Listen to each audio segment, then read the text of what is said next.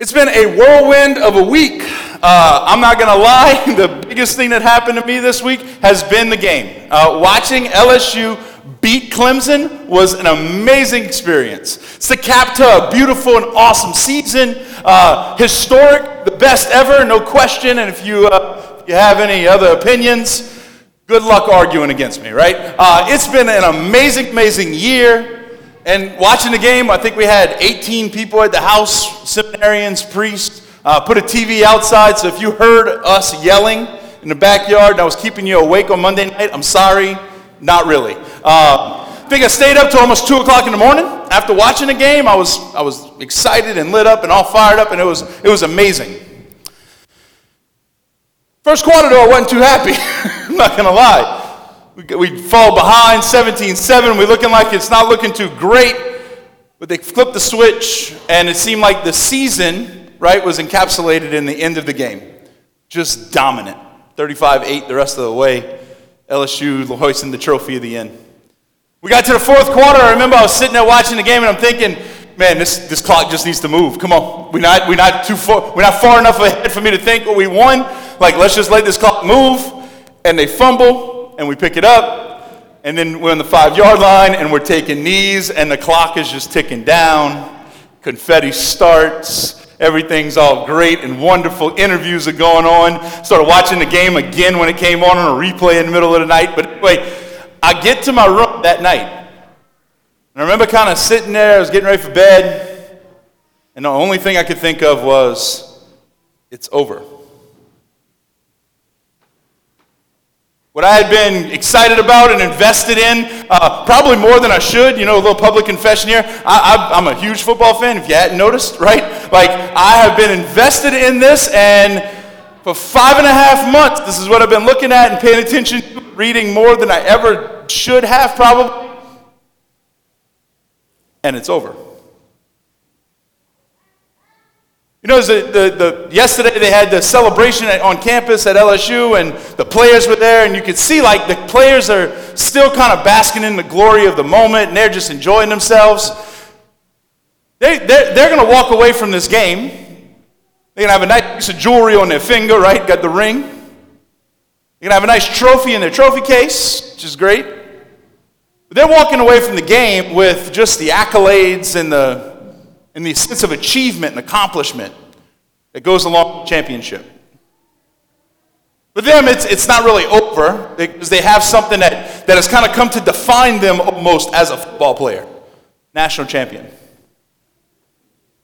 For fans, though, we who just been kind of watching the game from a distance, varying degrees of being invested in it, right?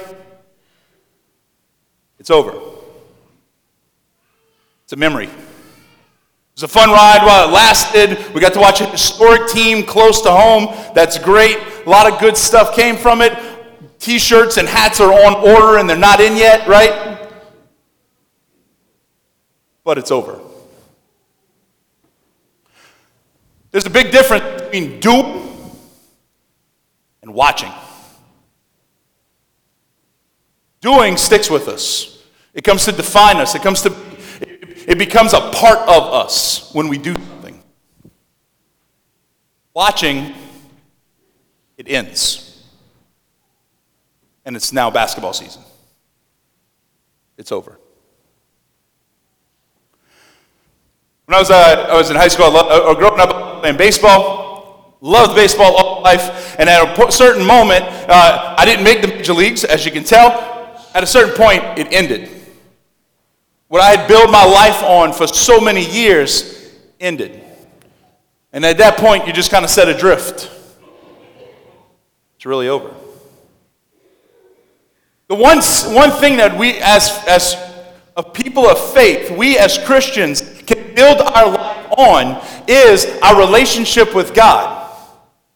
But there's a way in which we can do it where either we're a doer or a watcher. Today we have 3 examples in our readings. The prophet Isaiah for the first reading, St. Paul in the second reading, and John the Baptist in the gospel. We have these 3 examples of 3 people that decided in the story of salvation, I'm not going to be a watcher. I'm going to be a protagonist. I'm going to be a doer of this story.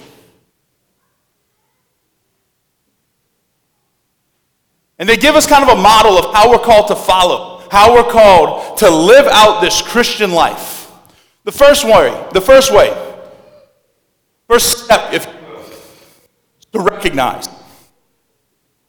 St. John the Baptist, I know we talked about it in Advent a little bit, but St. John the Baptist, everything in his ministry was recognizing Jesus. Behold the Lamb of God who takes away the sins of the world, right? We say these words in Mass even today, but it's because John the Baptist, everything about his life was pointed to recognizing Jesus Christ, our Lord. Everything about him was ordered to pointing out Jesus. He had a lot of followers. People were following him all over the place. They were listening to this stuff. They were taking him as a prophet of God. And everything in him didn't point to himself, consistently pointed to Jesus Christ. We are called to recognize and to point with our life back to Jesus. The question is, are we a doer or a watcher? Because if we're a watcher, we can see good things going on in the world, but we don't take the time to point it and direct it to the Lord. Second thing in our readings that we can kind of pull from it is repent. So if we're going to recognize Jesus, that's great, but then we have to repent. Something in our life has to change, right? We have to become and start to look more and more like the one we point to. St. Paul is a great example of what it looks like to repent, what it looks like to have a conversion. Later this week, we're going to celebrate the conversion of St. Paul. We know the story. He was the worst persecutor of Christians. He was killing them left and right. He was trying to stamp out this movement. He was knocked off his high horse, struck blind. God healed him later on. But he changed his life. And he went from persecutor to apostle. First words of today's second reading. Paul, called an apostle for Jesus. In our life, if at some point in our life we've had that we felt like God has spoken to us, God has worked in our lives, we can take that experience and it can die off. I remember being in high school and going to retreat after retreat, thing after thing, and now looking around and I'm like, most of those people don't go to church. Those experiences are just kind of left there. If the confirmation that we're going to have in a week's time over here for some of our young people, if the March for Life, right, if these different things that we go on are just experience and it's left on a shelf, it'll die. Because we're not called to be watchers, we're called to be doers. St. Paul said, I'm not going to be a watcher. But I'm going to use that same zeal that persecuted the church to spread the gospel. And he wrote half of the New Testament. Finally, our three figures in today's readings give us a final, I guess you would say, like tip on how to live this Christian life. We're called to live it with resolve. We're called to live it in a resolved way, to stay in love, to persevere. Last week, I was at a wedding.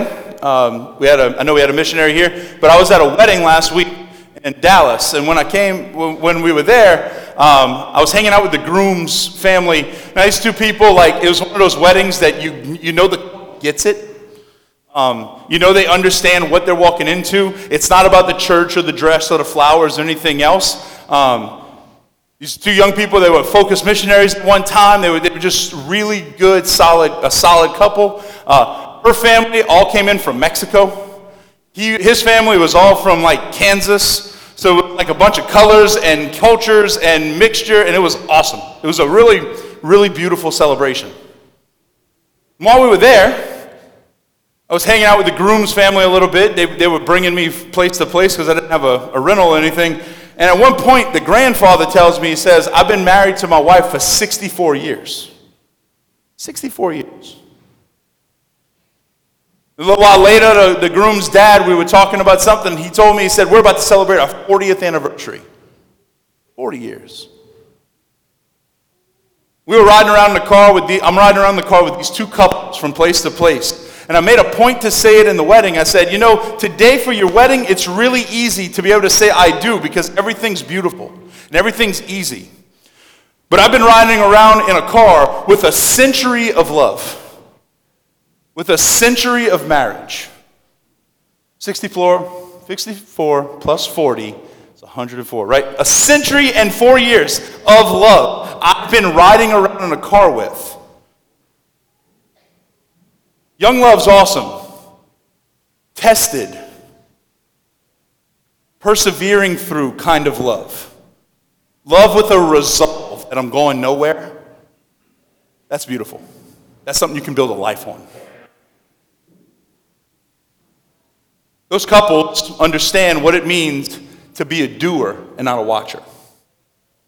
We in our Christian life, we in our life, as we come to the celebration of the Mass, as we come to continue this story of salvation history in our own lives right now, we're called to stay in love with the Lord. Not let it be a fleeting moment. Oh, Advent was great, but now it's gone. Lent's coming up, that's going to be awesome, and then Easter, and we're going to forget about it. We're called to stay in love, to love with a resolve.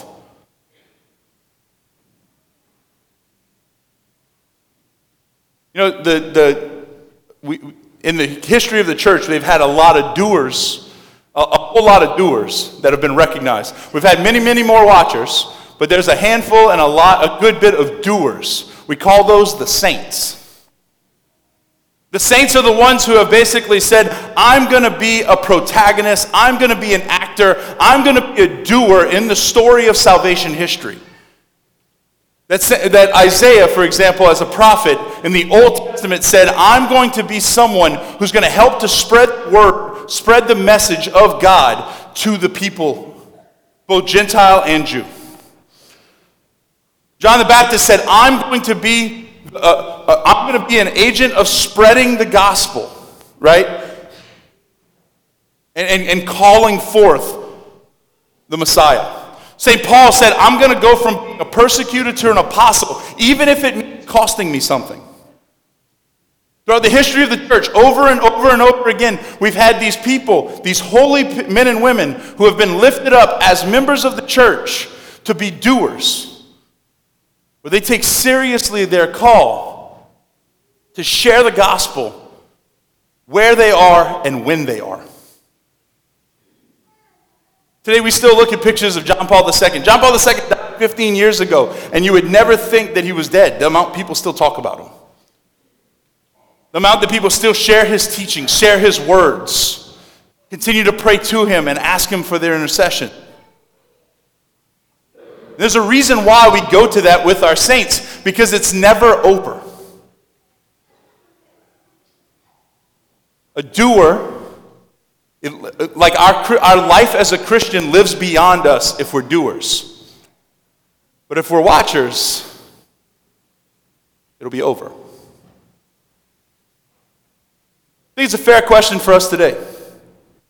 How am I living? Am I living as a doer? Or am I living as a watcher? When I come to Mass, am I a doer? Do I invest myself into Mass? Do I invest myself into the celebration that we have? Do I listen and pray the prayers? Sing the songs, stand and sit, do all the things that we do at Mass to invest myself into it? Or is it a spectator sport? Where I just watch? I'm entertained. The Christian life, when we live our day-to-day life, the mundane, boring Tuesday of our life, do we live it as a protagonist in the story of salvation? Or do we watch it go by? Do we recognize the Lord in it? Are we repentant? Are we changing the way that we live as we recognize the Lord? And do we live it with a sense of resolve? Nothing can pull me out of this relationship of love of God. If we can live as doers, we can say the words of the psalm that we all proclaim together. Here I am, Lord, I come to do your will. That's the disposition, that's the response for all of us as doers. That, Lord, I want to come and do nothing but your will. And it's so much more fulfilling than being a watcher. Because as a watcher, one day, it'll be over. Today, may we not be satisfied with watching the story of salvation unfold before us, with watching the world kind of pass us by. Let us not ever be content with just watching. But may we be protagonists. May we be doers in the story of salvation here and now.